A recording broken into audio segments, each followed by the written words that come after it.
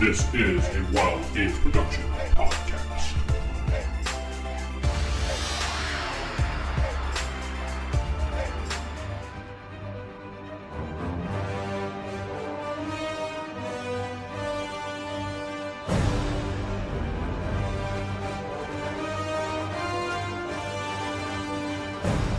Welcome to the Classic Faserip podcast. I am one of your hosts, DM Vince, sitting to my right over here. Nope, that side. Nope, that side. Is the Jeff. Hello, everybody. And below me is the Steven. Go on. Nice to meet everybody again. Hello. Yes. I don't know. I guess below. Oh, okay. I get it, Jeff. Funny. Issue number 31. Here we are in our new season. We're back, and everything's looking good. We're doing a show today. We're going to go over some things that have been happening in the community, the yada stuff before we get into the meat of the show.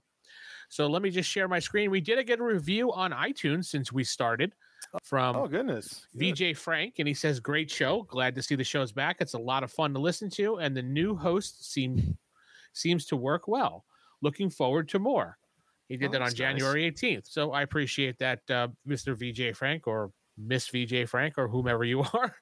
We appreciate the 5 stars, and we hope other people out there will give us 5 stars as well and do a written review so we can read it on the air.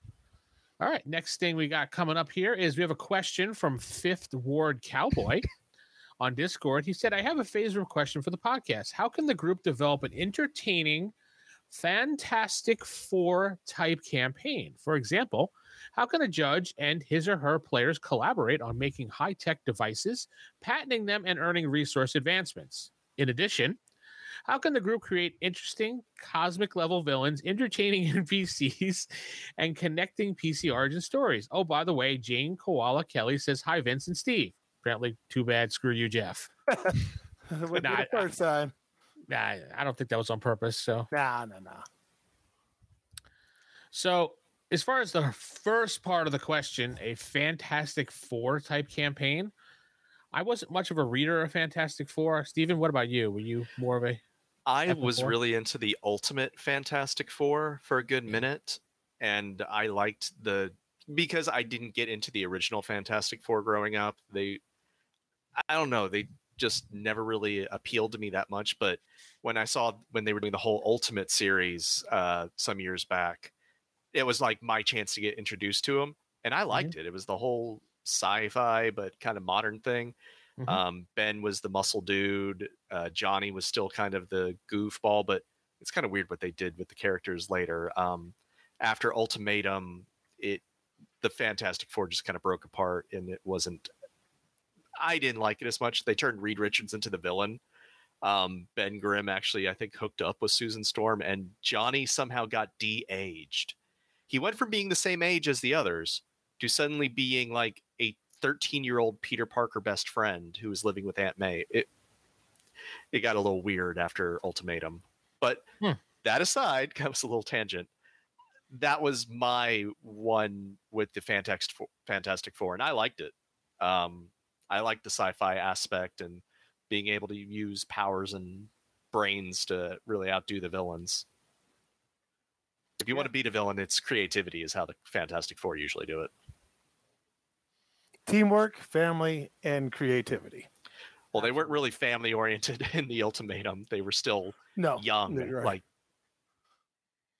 Yeah, I mean, the Fantastic Four has always been a family-friendly, working together as one type thing going on for a campaign. So I guess you would have to maybe make all of them somehow related or care about one another so they don't want to kill one another, especially if they're villains, and make sure that's how they get along. As far as players collaborating on making high-tech devices, a lot of that stuff that I've done in our campaigns was always kind of like, yeah, you roll and you make a device, and patenting. I mean, that's something I don't know. Patenting them. I mean, isn't that something you would do off camera? Honestly, guys. Yeah, I mean, I have a lot of players that put a lot of their higher scores into the reasoning, and some of them want to be the tinkerers and stuff like that. Yeah. So they invent things all the time, and that's fun, but none of them have actually thought about monetizing it. Maybe it's because of the setting I have them in that they just haven't had the time to do it. Because if they create something, it's kind of to resolve the situation at hand. They haven't created like the ultimate toaster that can just you put it in and food's instant. Let's sell this for billions. Because is it the same campaign anymore if they're all super rich and stuff like that? I mean, maybe. It'd be different. I mean, because then, when it comes to money, there's different opportunities like espionage. There's, well, don't you roll resources also at the beginning? And some characters start out flat out rich. I have one guy who's a 15-year-old by his character, but he's richer than Tony Stark. That was his role. I mean, resources. Whatever his role is what I say he inherited it from his money or family. I mean, like Bruce Wayne-esque kind of thing. Yeah. I mean, patenting things and designing things was always an off game thing because you don't really want to spend time in the game, walking down to the patent office. And I have a player keeps trying to invest in the stock market, and I'm like, dude, real life here, I know this much about the stock market, so if you want to just say you get rich off something, let's just roll and see if you get lucky. Right. Funny thing is, there was something in an old Dragon magazine about Marvel and investing in the stock market for players that wanted to do that. There was a whole bunch of rules to roll on charts, if I remember. I have to find that again. Yeah, I was going to say, if we can find that, maybe we can post it somewhere, and that'd be a good link for the person asking the question there. And breaking it down, all right, so we'll skip the patenting thing, making devices, but earning resource advancements. I guess you would just follow however it would be listed in the book as far as making more money and trying to advance your wealth. I mean, not to break the universe here, but can always try going the booster gold route, market yourself.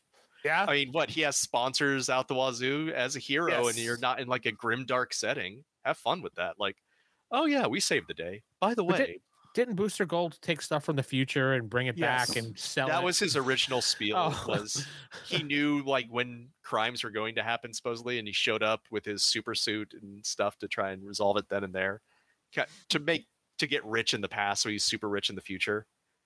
And then he turned out to actually be a legit good guy hero. Yeah. That's what I thought. Okay, so creating interesting cosmic level villains. Honestly, I've never made cosmic level villains because that at a cosmic level, the game is just off the charts for as far as playing it. You're really dealing with like planet destroyers at that point. I mean, if your players want to be on that power trip where they're able to go from planet to planet like it's nothing, like us going to the supermarket, you can come up with some Shift X level characters and threats. But really, how Galactus level cosmic entities or the Phoenix and stuff like that, that's usually end game bosses. Like end of the campaign, those are the big guys. I played in a campaign way back when I was in high school, and I was Dark Phoenix, and everyone else was all these like Silver Surfer and things like that. And the GM was just throwing things at us, and he's like, "What do you do?" I'm like, I shoot a dark blast. He's like, okay, you shoot a dark blast. It does this, that, and that. What else do you do? It's just like, I don't know. It's too cosmically level high campaign for me to wrap my head around. So let me look at my metaphysical abilities here. And let me get into the mind of ego. And yeah. Entertaining NPCs, that's not that difficult to do. You basically have to make up an NPC, give them some type of personality. If it's just a throwaway NPC, like you go to the police station, it's a detective. Sometimes it's fun to be like, the NPC has a quirk, or maybe he finds something about the character he doesn't like. When Jeff did in our fantasy campaign, started interviewing that one random NPC person that survived. He kind of slipped up on a couple things, so I picked up on that, and I made the NPC start getting really annoyed at him. So yeah, go Steven. I was going to say, I've actually found creating an interesting NPC almost sometimes happens on the fly. Mm-hmm. I had a battle, some of my characters, and this random mook got a kill shot, perfect 100, shot through this guy's armor, bullet bounced around his helmet, and he was, just KO'd kind of. He rolled this, what you do for the endurance saves and all that. But still, they were surprised because he's a high-level, high-tech hero, and this nobody guy just took him out. And I had to name him then and there because they all wanted to kill this one little dude. It was just a random mook, and now the whole party's super after him, and I had to give him a name. And then the next battle, the same thing happened, and I'm like, they're brothers. And then another battle, this one mook was just like also really good. It was like, that's a third brother, and it kind of became like the Gears of War, with the brothers that died in every game. Yeah. Oh, yeah. Okay. So yeah, now I have a whole clan of NPC bad guys that are all after the good guys and stuff like that, and vice versa. And it just happened. But you had to kind of create a whole family then and there on the fly. Yeah, I mean, sometimes it just happens. Entertaining NPCs you can plan out, and they'll never go to them. Mm-hmm. So basically, you got to take it by case basis. Sometimes it's on accident, sometimes it's on purpose. But for example, in Corey's game, his Shadowrun game, Firebird, that's an entertaining NPC that we all hate and love at the same time because he's kind of funny, but he's fucking annoying at the same time. So, and he has that accent, like I'm gonna do, he has that Southern KFC, Colonel Sanders, and little puns here and there, and he made the guy entertaining, quirky, so so to speak. Did you say quirky or quirky there, Jeff? Quirky. Let's just say quirky.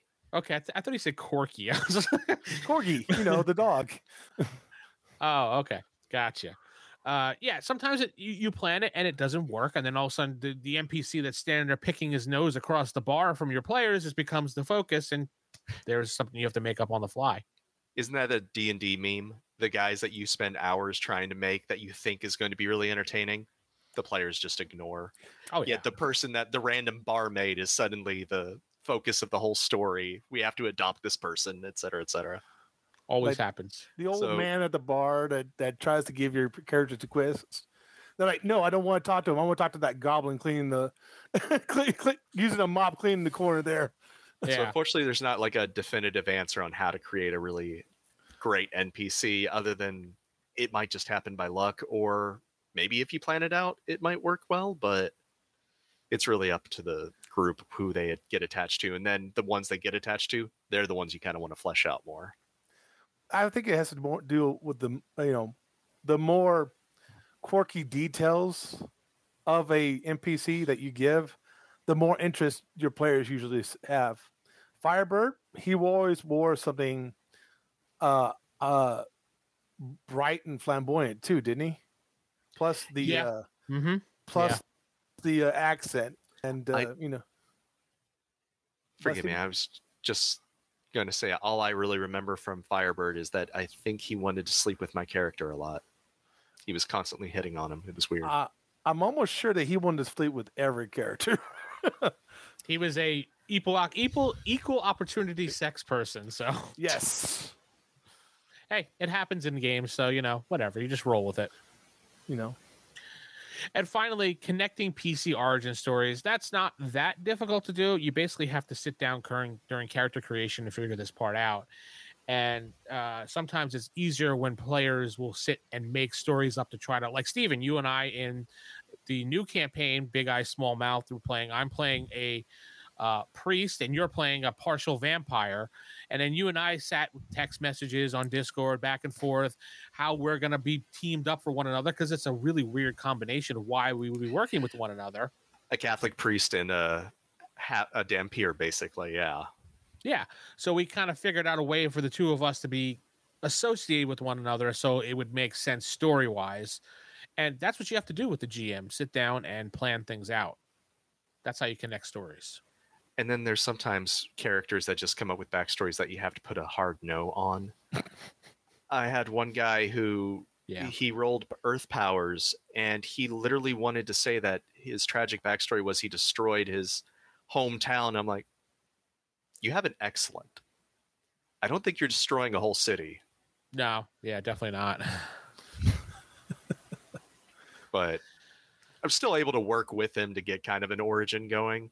It's like he wrecked his house and his parents are like, okay, this is a mutant. Let's Xavier, come get this guy. Wrecking house is more, maybe wrecking a few blocks might be sensible. But what was his power rank? It was excellent. Yeah, that's not gonna. That's 20%. So yeah, sinkhole, making a ground quake, destroying the foundation. Definitely Not leveling the city. No. not leveling the city. No, not even if he spent a lot of karma. No, Maybe a Lego city. yeah, Lego City. Wow. His dad was working on his Lego city, and he destroyed. He's like mutant. That's what I would do. Those Wow. Lego cities take time.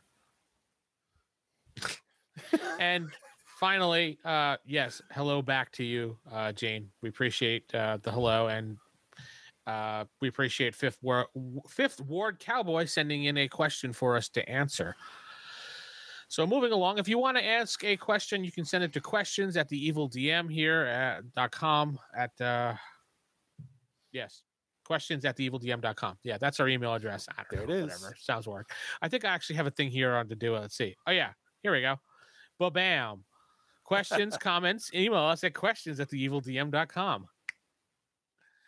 We got fancy stuff going on this week. Anyway. So finally, we did get, there was an update from the Marvel Canon Project, or the Uncanon Project. Good morning, Marvel fans. Just want to let you know that January Marvel File issue is going to be a little late, likely released next month. So this was actually given to me right prior to the beginning of February, since we had a little bit of trouble getting recording going. Well, holidays had ended, and people just getting started up again. It's Jeff. That it is. That's all it is. Yeah, that's just me. However, to compensate, we will let you know some of what we have been coming up for the Marvel File issues this year. Road Trip, detailing various locations for your Marvel campaign world. International Villains, likely consisting of a couple issues. This will detail various villains from outside the U.S. That sounds like it might be interesting. Marvel TV File, 90s edition, giving you stats for all the various Marvel TV projects from the 90s. Think it'll include Saved by the Bell, like Zach Morris and Tiffany and Mathias. Yeah. I'm pretty sure he's a mutant. Yeah, he has to be a mutant, right? Yeah. Mutant! I originally thought that was all in his head until he actually started to manipulate people. Like, he moved it so Slater would actually punch Belding. I'm like, he actually has powers in that show. Right? So my philosophy, or my thing going on here, but is Saved by the Bell going to be in there going, maybe he's a mutant. We don't know that. Or was it all inside Miss Bliss's head the whole time? I don't know. I didn't watch the show. You didn't watch Saved by the Bell? No. I watched it all the way up to the college years. I mean, that was kind of a staple of 90s youth. Did you watched the beginning with Good Morning Miss Bliss, right? You got the reference. Yeah, I got the reference, Oh, okay. but Is it all Miss Bliss's head the entire time? She dreamt the entire thing. Anyway, and then we got Martial Arts Volume 2, more Marvel martial artists. That might be interesting. Stone Age Avengers. Yep, those Avengers from way long ago.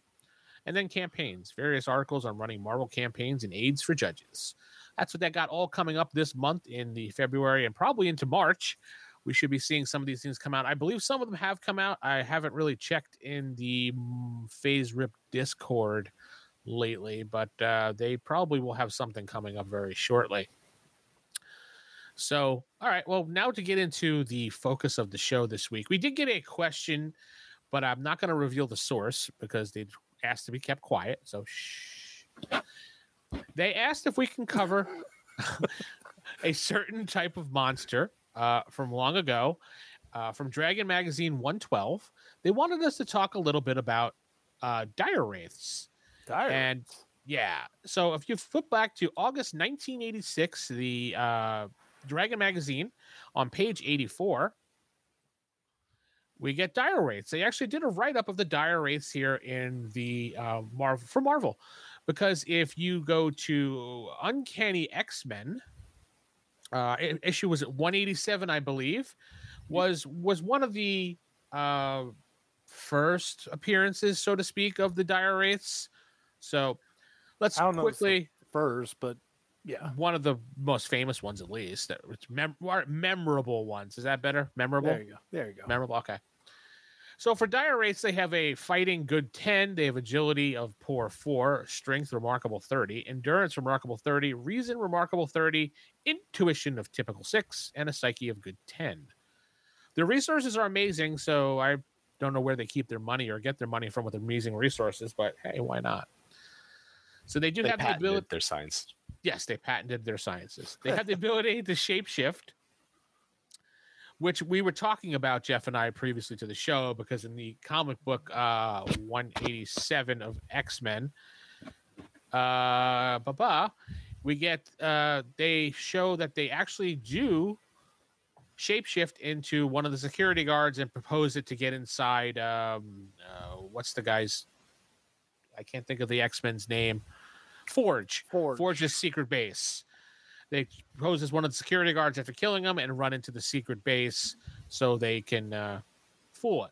And from reading the comic, it seems like they do retain some of the memories of the host that they transform into or shapeshift into, so they can try to trick people, because later on in the comic itself, it does show them transforming into Forge as well to try to trick him or one of the X-Men. I can't remember which one it was. Storm. And was it Storm? Okay, Storm. To try to trick one of the X-Men into believing it was them. But I don't want to show any more pages or anything from that. So spoiler alert. Jeez. Yeah, really. From 1980s, 1968. Yeah. So, yeah. But anyway, back to the Dire Wraiths themselves. And they are able to shift, and it gives you the ability what they shift into. They do have a special attack. The most it's this barbed wire tongue, which also secretes powerful acid, which can penetrate unprotected human skulls, which is kind of nasty if you read the comic and saw some of the things they can do.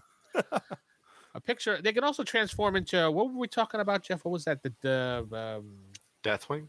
Deathwing. Thank you. Deathwing. Yeah.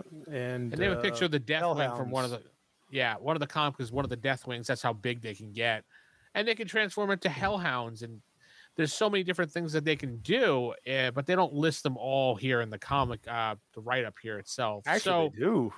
They do? Where? Yeah. Keep going down. Heroes will knock your block off. There's the Hellhound right there. Oh, I didn't even see that page. Okay. So they do have the Hellhounds there as well, and the hybrids. So they do have all the things you want in your game. So basically, the person who wrote in was saying, how would you handle these in the campaign? I'm going to say Dire Wraiths are going to be quite powerful for a campaign. I mean, I'm going to say that would be the whole campaign, I would say. Yeah. This is not a street level camp. These are not street level enemies, even though their stats kind of fit it. These are not street level. So I would say, first of all, it has to be at least global. Yeah. Maybe countrywide campaign. Yeah. Like Avengers style.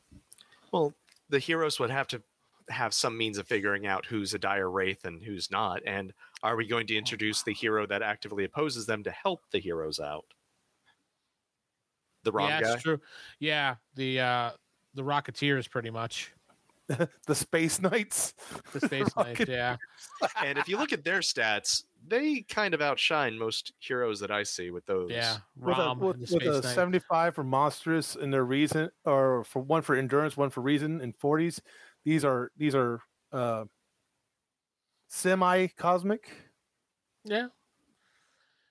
You know what I was thinking now with the Dire Wraiths, you can actually turn it into like one big bad Dire Wraith that comes in, maybe adjust the stats for making him a big bad.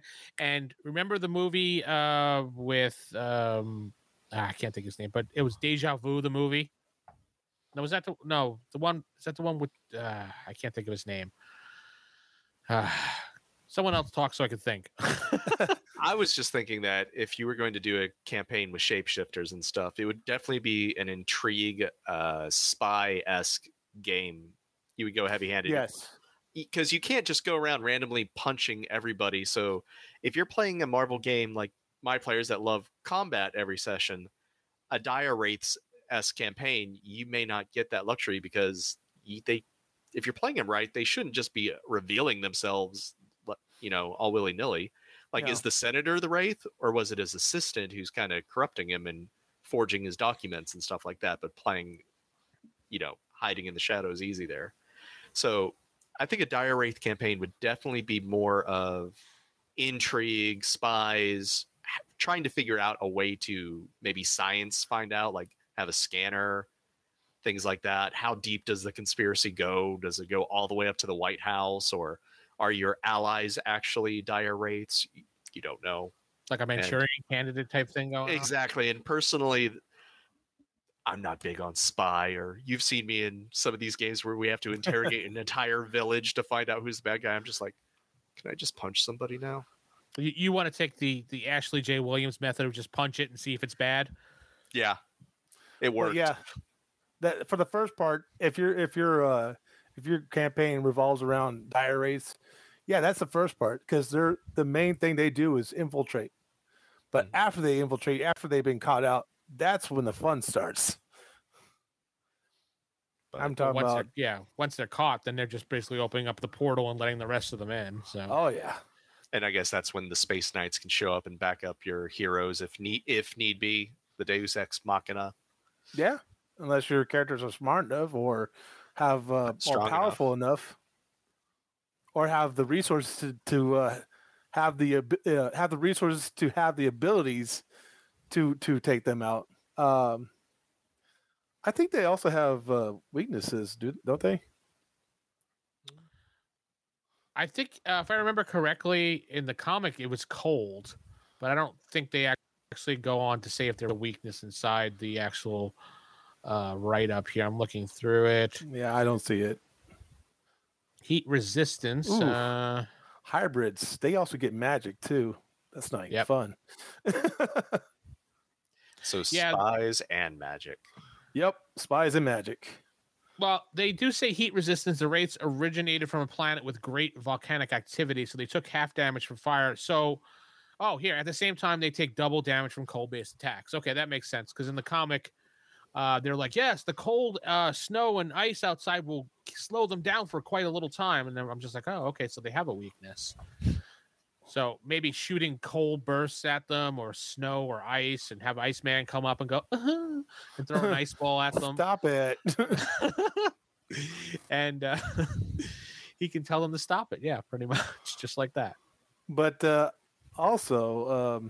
he's an Omega level mutant. He could just freeze them into ice blocks and just walk away like nothing. Also shotguns, because that one guy just kept on killing them with shotguns. Forge's friend or whatever it was. Yeah, it's right. In the comic, he was just blowing them up with shotguns the whole time. Yeah, if you look at the Dire Wraith stats by themselves, they don't look super powerful. They look like something anybody could actually take on in a fight. I think it's when they transform that you're kind of in trouble. When they get to the hybrid levels, that's when you have to deal with the Deathwing hybrid, or if there's a group of hellhounds after you. The hybrid. Yeah, well, the hybrid here basically has some unearthly for its psyche, monstrous endurance. The rest of them are good and excellent, but I mean, they got flight, they got mental attack, mental powers, body armor. They have shape-shifting themselves, and then we have magic itself. So, with a psyche of 100 and endurance of 75, that's going to be your boss. Yeah. Pretty much, because with that, they can pretty much cast whatever they want, and they have the endurance to withstand all the strain from casting a lot of magic. So, the hybrid is probably the one you're going to want to fear. That's going to be your named bad guy. Yes, hybrid. That's the president. Or his secretary. Which one is it? Oh, that's it. Okay, I thought there was a little bit more. Was it fistful of what? Fistful of credits. It's for Star Frontiers. Star Frontiers. Yeah, the Star Frontiers was a pretty cool sci-fi game for TSR back in the day. But anyway, isn't it? No comment. Anyway, so Hellhounds. Hellhounds are pretty interesting themselves because they have the phasing ability, which I always found interesting that when we played our Marvel campaign, we had a player that had phasing ability, but I don't think he kind of used it all that well. You remember that, Steven? James? He didn't get a chance. Remember when he was with us, we were still learning to be villains. I think the best he did was walk into a bank and steal some money and walk out of it. Yes. I mean, I actually have a player in my campaign currently that has phasing, and he's going full anime with what his creativity is. Like, he's trying to do the vision thing where he partially phases back in when his fist is in somebody's stomach. You know, do that stunt thing. Yeah. He's trying to get a feat where he can phase if somebody's punching at him with a reaction, and then he can phase back. It's like, if you want to gamble that karma, that's just a home brew rule. But well, yeah. Obviously, you do whatever makes it fun for your game. you never have to actually. The book is a guideline, I always say, so you don't need to actually follow the book to the letter. I mean, some people out there enjoy doing, what we call raw rules as written and like to play that way. But myself and Steven, you obviously, and Jeff all like to kind of bend the rules, make it fun, try to throw things around and make it more interesting. If the players are having fun by the end of the game, you kind of feel like you did it right. Yeah. That's the point. But yeah, Hellhounds, they're your infiltrators. There's the ones that, not the infiltrators. There's the sneak attack ones. There's With the ones phasing that, ability. while your characters are separated, they're going to be the ones that jump on your heroes or villains. I mean, these guys are just chaotic to everybody. I wonder if that would mess with tech suit people like Iron Man's. Yes. Say if a bunch of these Hellhounds actually leapt on Iron Man and were in their phasing, would that fry his suit basically? No. Machinery without an endurance score is scrambled automatically. Yeah. Oh, true. so but they have to be his armor though, because their phasing is remarkable. Mechanical beings take incredible damage while battle suits and other machinery is made inoperative for 10 turns. But they still have to go through the armor. Yeah, I'm just reading what it would do. Now, Iron Man's armor obviously has an endurance score, so the Hellhounds attack with their phasing ability using fighting feat roll to determine their success. The success roll indicates that the Hellhound has phased through the person, causing remarkable damage. Also, the victim must make a yellow endurance feat or fail unconscious for 1d10 turns. So, but that brings up a good point, though. If phasing can disrupt electronics, imagine what it could do to a brain with all those impulses and nerves, going off at the same time. Well, yeah, it would interrupt it, especially if you phase through it. Kill somebody. Mm-hmm. Instantly, probably, especially if they're a normal person, instant death there. Or definitely coma. Yeah.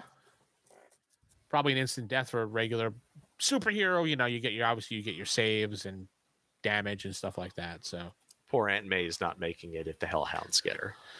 No, Aunt May would die and fall to a sudden death. Again. And again. Jeez, everyone not liking Aunt May today. Yeah. I don't know. I've never used the Space Knights, and I wasn't a big fan of ROM. I don't know about you guys. Nah, I mean, quirky, robot. Quirky. Yeah, it's just a little throwback there. I mean, he was made back in what, the 30s, the 40s.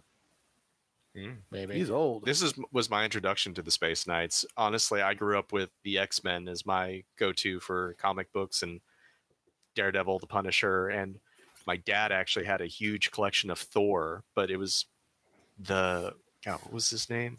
It wasn't Thor, it was this other guy who took over for him. Eric Masterson or something like that. Uh-huh. Thunderstrike. Yeah. Yeah, he had like the entire Thunderstrike series all the way up to when it was impressive. Well, that was later. No, he died, didn't he? He died. Yeah. But he had his whole origin all the way up to where he was no longer Thor and Odin gave him his own unique kind of hammer. Mm-hmm. Which looked more like a mace. He did. And he got the blood axe too, I think, at one time. Yeah. But those were the comics I kind of grew up reading until I got a little older and was able to actually buy my own and not just mooch off my dad's comic collection. Yeah, I always had trouble reading Thor comics because of the way it was written, and I always found it kind of dull, but maybe that was just me. I didn't like the way I thought they were spoke. I found it more fantastic than superhero-ish, especially when he went back to Asgard and traveled the 9 realms. Yeah, that was very colorful. All the characters were in like their bright yellows, reds, like the whole stag and all them. They were clearly color coordinated. I liked Thor growing up. It was fun. Plus, even he went against challenges that just kicked his butt on occasion. It was kind of weird seeing this is the guy that could, solo the Avengers if he really wanted to, get his butt kicked on the regular, it seems, in his comic. If he used his full might, I think he would have a very good chance against the Avengers. I swear it's by author. No matter what it is, like one Avenger, if they get their moment to shine, they could all take down an Avenger. It's like suddenly everybody's a Batman. Except for Hawkeye. Hawkeye could never pull it off. That's true. No, but boring. That's the one quirky thing about Thor is that he never took a fight seriously because he was just better than everyone. So whenever quirky, not quirky. No quirks. No, but he would never take a fight seriously. And then when he started actually taking a fight seriously, you actually got to see a change in his disposition. No, even when he was down on the ground bleeding, he would always try to laugh it off. Are you sure you're not talking about Hercules? Yeah, that sounds more like Hercules. Hercules would always joke and be drunk. I actually read the comics where he tried to go sober too. Oh, that didn't last long.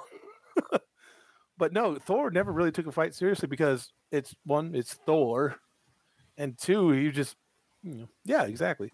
And he kept on fighting, so he's just so used to it, he never took anything seriously. I was never really a big Thor fan when growing up, but I appreciated him more as the newer comics came around because I don't know, I just found him really boring in the 80s. So, he did get fleshed out a lot more in the more recent comics, and if you read his solo books, some of them are pretty good, especially like the What If ones where Loki actually took over Asgard. Oh yeah, mm-hmm. Some of them are legit, really worth reading. I don't know how we went from Dire Wraiths to Thor. I think somehow that was my cosmic level threats. Cosmic. It's cosmic level, so it really kind of fits in. But it also shows that we might be running to an end to the show here today. So, like we said, we'd like to keep these pretty short and informative, and we think we've done that today. Hopefully, we've given this person who wrote in, who shall not be named, he knows who he is, some ideas about Dire Wraiths. If you'd like to email us at questions@theevildm.com, you can send us in your topics for the show. You can also hit us up on the Faserip Discord, where we have our own little Faserip podcast channel where you can leave comments and questions as well. And, ping Steven or Jeff because they're both on there, or me, and say, I hate you guys and things like that. I will take your abuse. Steven takes a lot of abuse and he loves it. And, but actually, no, I would say one more thing before we finish up. No. Go ahead, Jeff. I would say after the infiltration part, after the start, the one thing that we didn't really focus on is what happens when they get caught out. What happens when the team finally gets together and catches the boss, out in the open in his true form? What happens after that? Did they catch him in his true form, or is he still in his human form? It was Storm that caught him out. And after that, that's when the fun started. Yeah, they just started beating the crap out of him. Yeah. I'll say this: one reason I don't like spy and shape-shifting things is that it's a situation where what if the bad guy just sticks to the story and never breaks character, and the good guys don't really have proof? They just have a strong suspicion, or they may know that he's the bad guy, but he's like, I'm just an innocent here. I'm calling the cops on you vigilantes. And now the heroes are like, well, do we take him out or do we get arrested?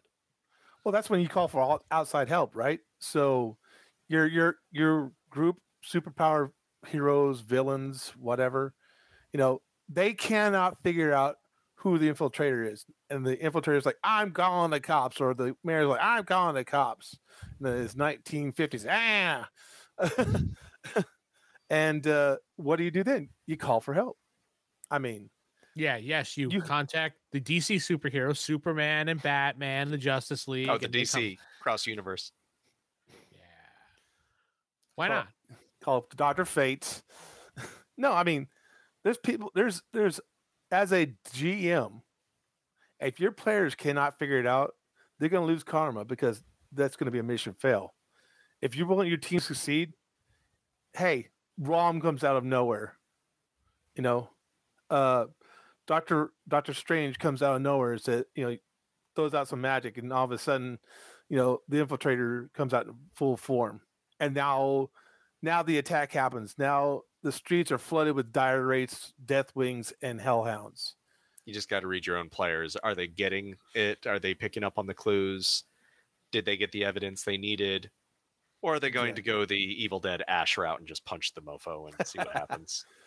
Well, I mean, yes. And if there's a chance to do wrong, well, your whoever punches that, innocent is going to lose karma because you cannot hurt innocents. Speaking of which, Doctor Strange. Hmm? Anybody see the trailer and looking forward to the new movie coming out? Yes. Yeah, actually. I literally just finally saw Spider-Man 3 the other day with my wife, so a little late on the ball, and we actually had the theater almost to ourselves. Oh, wow. That must have been nice. Oh, yeah. So we got to experience I don't know if Vince saw it yet, but did you see it after credits? Yeah, both. I don't like that they actually put a trailer as an after credit thing. It's like, I just need to already watch this. Yeah, I agree. It was a little bit. It wasn't really a trailer, but it kind of was at the same time. But yeah, it was literally the same exact trailer. Was it the exact? Yeah, it was different. Exactly what I saw on YouTube a few weeks ago. But speaking of the end credits of Spider-Man, did you see Venom 2 yet? No. Oh. I haven't seen Venom 2 yet. I saw the first one. I never bothered to see the second one. I'm right there with Vince. And I love Carnage as a villain, and I like Venom. But without Spider-Man, it just feels weird. Yeah. It is. I would have to say, I'm not going to give you spoilers out, but the way they CGI'd Carnage, they did a hell of a job. Well, they did a really good job. And the other thing that really kind of tilted me away from it is, how do you PG or PG-13 Carnage? You don't want to know. It's all off screen, or you can't really show the blood splatters. I mean, Carnage in the comics, Maximum Carnage, that whole series, I loved. He was vicious. You were seeing the spikes going through the security guards and stuff, and he was axing people in half. The only person that you see Venom truly attack is, I mean, the only person that you see Carnage truly attack is Venom. That's why I was like, it's like Aliens versus Predator when they made that PG-13. I'm like, no. Yeah, that was pretty bad. That's kind of what veered me away from Carnage. Was I don't want to see a PG version of Carnage. I want to see a R-rated version of Carnage being what he is. He is a monster. I have a scale when it comes to movies. It has 3 parts. Worth going to see full price, worth renting, or watch it for free. Either when it comes out on Netflix or whatever, or Disney Plus. Stream would really rate just movie scale. Nice. I would say rent it on the low end or watch it for free. Yeah, and I was talking to somebody about it, and they said Carnage or Venom 2, Let There Be Carnage, is a setup for another movie. What, Mobius? That looks good too, by the way. I'd probably see it. I can't wait for the new Blade to come out, though. Again, a PG-13 version of Blade. No, thank you. I want my R-rated Wesley Snipes Blade. Well, it's pay to full price in theater, rent, or watch for free. Okay. Anyway, we're getting off topic here and into other things. So why don't we head out for the night? Hopefully everybody had a nice time listening to us, watching us. Again, you can go to classicfaserip.com for our website to hear the audio podcast of this and listen along with us. You could chat along too if you come to youtube.com/theevildm and just look for the podcast itself. And we look for questions in the comments too. Yeah. Look for questions in the comment. Don't forget to hit the like button, subscribe if it's your first time, and leave your comments below, questions below, and we'll have Jeff scour the comments like we did in the past. So With that said, I am Vince. Sitting to my left is Jeff. Y'all take care. And the Steven below me. Have a good one, everyone. Good night. You've been listening to the Classic Faserip podcast. The thoughts and opinions expressed on the podcast are not the final word and are just what they are, opinions. If you'd like to catch up on all the episodes, head on over to ClassicFacerip.com, or if you want to check out the video shows live on YouTube, go to youtube.com/c/TheEvilDM. Again, that's youtube.com/c/TheEvilDM. Email us at askthedm@theevildm.com. Thank you.